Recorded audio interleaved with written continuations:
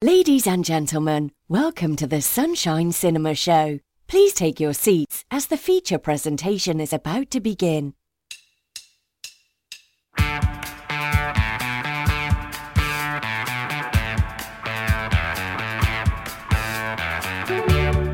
Hello there. Feels very strange to be on this side of the desk. My name's Nick, and I'm happy, pleased. Didn't sound too pleased when I said that, did I? But I am pleased. I'm overjoyed and downright chuffed to welcome you to the Sunshine Cinema Show. If this is your first time here, thank you for stopping by. Happy to have you.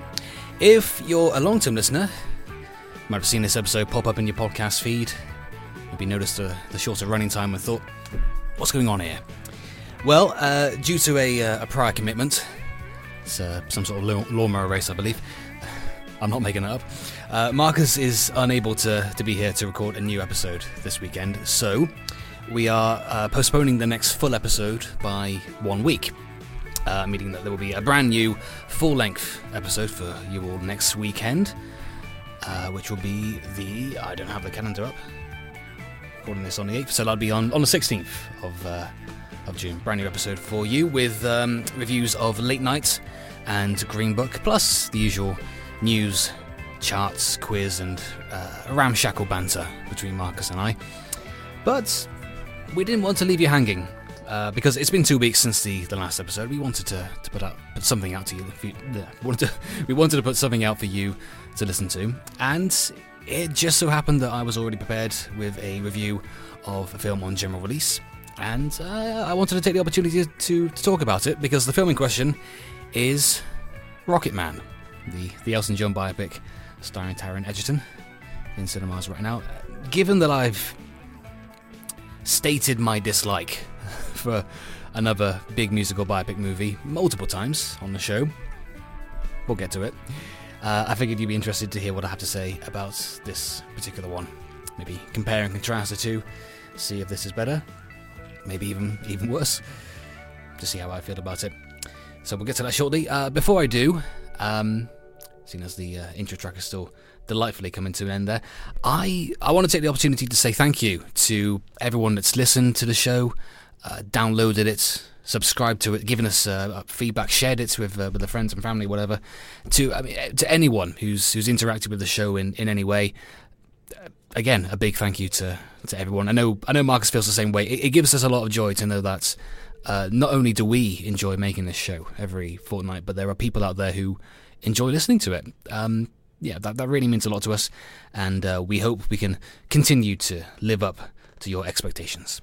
You're listening to Nick and Marcus on the Sunshine Cinema Show. Please remember, don't get them wet, keep them out of bright light, and never feed them after midnight.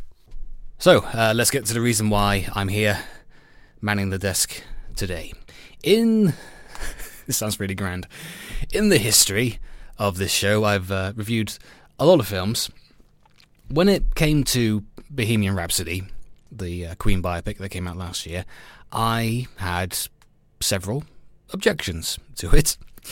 To the extent that whenever it comes up on the show, which happens fairly frequently because it was in the box office charts for quite a while, and it's been in the DVD charts for quite a while. It's still there. I checked today. I'm going to be talking about this one for quite some time yet.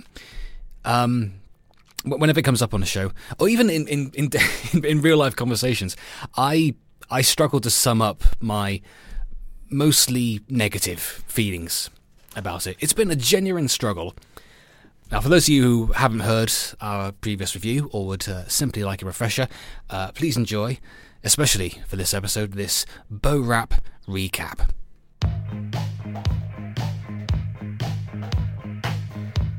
I was curious to see how Bohemian Rhapsody would approach the story of Freddie Mercury and Queen, and I'm very disappointed to say that it does not even try to do anything that we haven't seen before. That's a problem in and of itself. But what really bothers me is that in order to fit the film's narrative into this neat, pre-existing box, they have to deviate from the true story.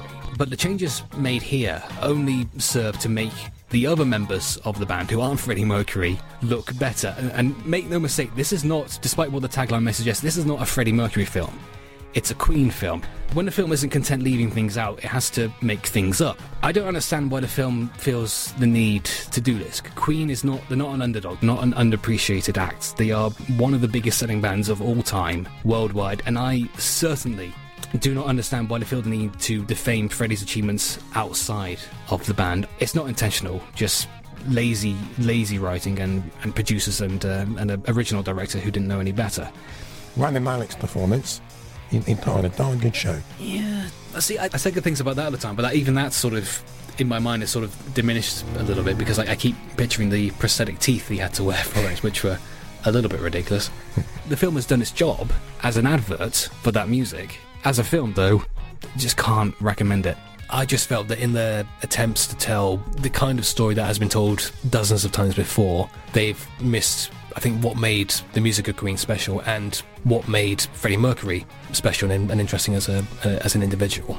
And I'm going to end this by paraphrasing a quote from one of my favourite movies, Black Dynamite. Freddie Mercury would turn in his grave if he was alive to see this. Wow.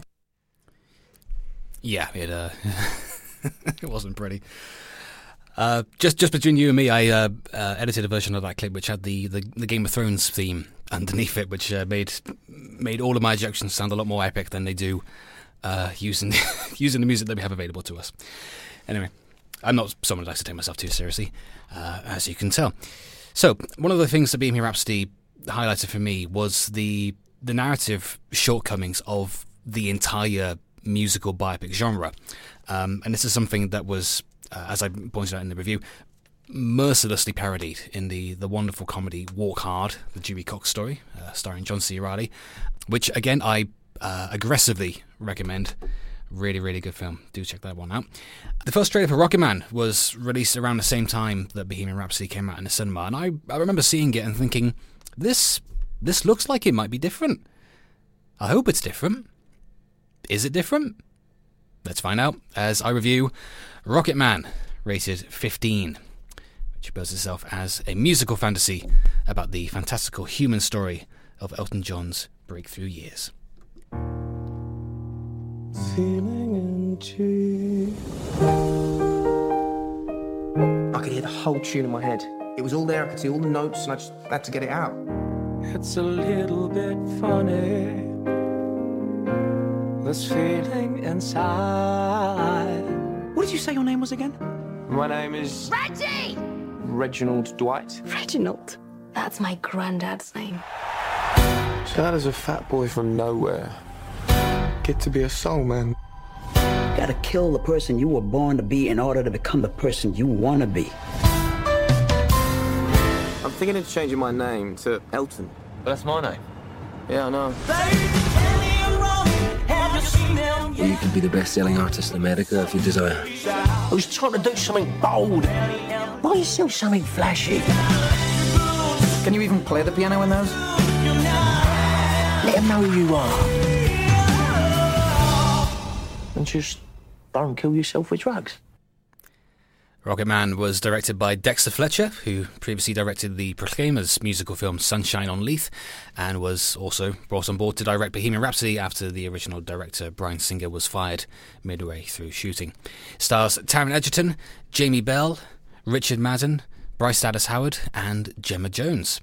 And Taron Egerton actually has, at this point, a somewhat storied cinematic history of working with Elton John. Not only did they both star in Kingsman, The Golden Circle, directed by Matthew Vaughn, who produced Rocket Man, but Taron sang I'm Still Standing in the animated movie Sing, in which he played a gorilla.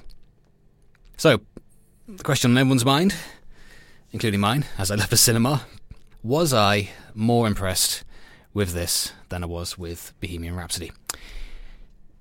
Well, they're definitely more similar than I would have liked. But I have to say that there were several moments in Rocket Man where I thought this is how these stories should be told. And every one of those moments occurred during the wonderful musical sequences that this film has.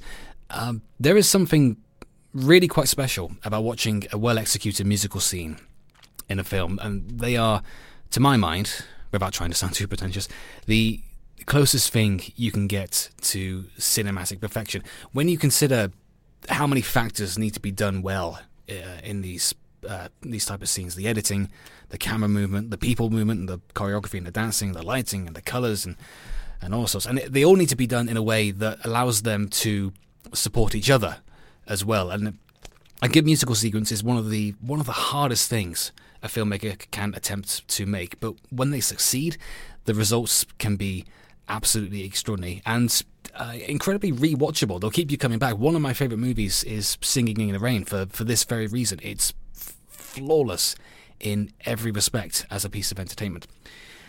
And there were moments in Rocketman where I can see the film reaching up and just about touching that very, very high benchmark that's set up. The moments where it allows itself to be a full-on Hollywood musical are some of the most fun I've had in the cinema this year. It helps as well that we get into them almost straight out of the gate with a short number on the suburban cul-de-sac young Elton lives on, set to the Bitches Back. And I remember thinking, this is good, but I'm not too familiar with this song, so I don't have any kind of emotional connection to it. The real test will be when they do an Elton John song I do know. And so, when the film comes around to adapting Saturday Night's All Right for Fighting into a massive pub brawl and then a visit to a fun fair into the same kind of glossy, high-energy dance scene, I was pretty much sold. I thought, all right, you got me. I can relax now. I don't need to think too critically about it. And obviously, the scenes will resonate with you more if you already know the songs, but I think they work just as well if you don't. Because the film isn't just playing you these songs, like in Bohemian Rhapsody, where they keep pausing the story to show them recording a song in the studio or performing live. What Rocketman does is that it makes the songs part of the story to illustrate what the characters are feeling. Sometimes it recontextualizes them as well. In the case of Your Song, it reveals itself to be not just a great love song, but a wonderful gift from a talented lyricist to an equally talented musician. It's a really heartfelt scene. And in one particular case, it helps me understand why people love these songs so much. Because I feel like I'm confessing to a bit of a crime here. I've never been a fan of Crocodile Rock. I don't think it's a bad song. I just don't like the organ song, and I've never been on board with the falsetto chorus, la la la la bit. But I understand that people like it a lot. The performance of Crocodile Rock in Rocketman basically fixed that for me. When they hit that chorus in the movie, everything pretty much stops. The instrumentation fades away, and all you hear is this angelic choir singing the part a little bit slowly, and we see Elton start to float. He's holding onto the piano, and then the audience starts to float as well, which indicates that they're hanging on his every note. So what's implied by those shots in the scene is that everyone in the club is taking this massive slow motion leap into a part of the song that they all know is about to play like gangbusters and sound amazing. And I watched that scene and I thought, I get it now. That is what that song sounds like and feels like to people who love it. And that is exactly what I think these movies should aspire to do. It's not just about, giving people the songs that they already know and love. It's about trying to put across what makes them so important and wonderful to those people to people who may not know them, or even in some cases may not have liked them previously. It also helps that the film has a cast that can all sing and do all sing. The success of the movie, as you might be able to tell from the posters and the trailers and the publicity that happened, completely rests upon Taron Egerton's shoulders, and he completely carries it. He's a great screen presence in this, to the extent that I completely forgive him for his terrible performance in Robin Hood. He's wonderful in this. But the rest of the cast gets time to shine too. Jamie Bell, Richard Madden, Bryce Dallas Howard, they all get the odd verse here and there. There's a wonderful performance by Stephen Graham as well, although he sadly doesn't get to sing. Simply put, the film is at its best when it creatively sets itself apart from the likes of Bohemian Rhapsody and all the other musical biopics that have come before and can tend to blend into one amorphous blob. Unfortunately, that's only 50% of the running time, because in between the musical sequences we have a familiar rise / drugs / rehab story that we've seen lots of times before, and not just in movies like this. It doesn't help that this is coming out in the wake of A Star Is Born last year, which had a similar narrative but approached it a little bit differently and made it feel a little bit fresh, if you ask me. There were a few moments in the final third where I kind of wanted the film to wrap things up a little bit. The film opens with Elton going to rehab, and he recounts his life story in group therapy sessions. That's the wraparound framing device that the film uses. So we always know that that's where the film is going to end up. There's just an awful lot of booze and drug taking that we have to sit through before we finally get there, which feels a little bit exhausting to watch. And then when the ending does come, it feels a little bit too quick, a little bit too truncated, ironically enough. The film also isn't above changing elements for the sake of a neater narrative, which is something I really took Bohemian Rhapsody to task for. The film suggests that the John part of his surname was inspired by John Lennon, when in fact it was likely inspired by the blues musician Long John Baldry. That was a disappointment for me, because it indicated that the film wouldn't go into his friendship with Baldry, and therefore wouldn't make room for Someone Saved My Life Tonight, which is my favourite Elton John song, and it doesn't. And that was personally that was a disappointment for me, but I understand that they had to leave things out. But as I mentioned, they have that rehab framing device, which sort of allows for an unreliable narrator, like he maybe his memory isn't the best. So that's easier for me to forgive than it was in Bohemian Rhapsody, which absolutely presented itself as being the completely true story, which even a light bit of research will prove that it's not. I'm sorry, I was going to try to hold back on criticising Bohemian Rhapsody even more than I have been, but apparently I can't resist. So yeah, for all my enthusiasm regarding the musical scenes, and they are really good, it's a little bit of a mixed bag.